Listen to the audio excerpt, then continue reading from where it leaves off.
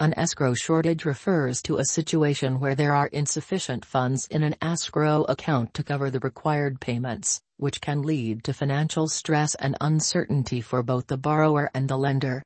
The purpose of these accounts is to ensure that these payments are made on time and in full. However, if there is a shortage in the escrow account, it means that there is not enough money available to cover all of these expenses. This can result from increases in property taxes or insurance premiums or miscalculations when setting up the initial escrow account.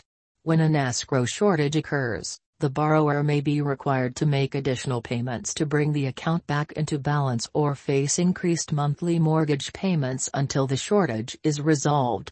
Overall, an understanding of how escrow shortages occur can help borrowers and lenders navigate potential challenges and maintain financial stability during real estate transactions.